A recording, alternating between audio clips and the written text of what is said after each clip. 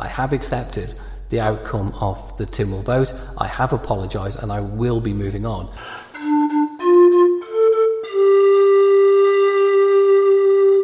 But I think it's very clear, very important, that I try to clear up some of the points today.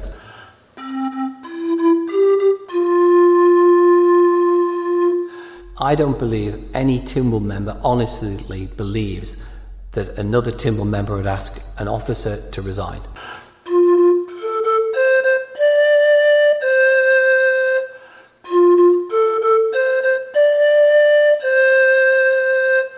The Isle of Man government is going through a significant change, and there is a lot of interim chief executives in post.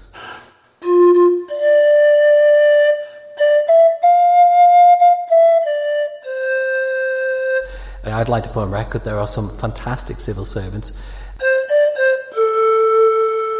across the island doing a brilliant job day in, day out. I just wish we could go back in time and sort some of this out, because a lot of this could have been resolved through discussion.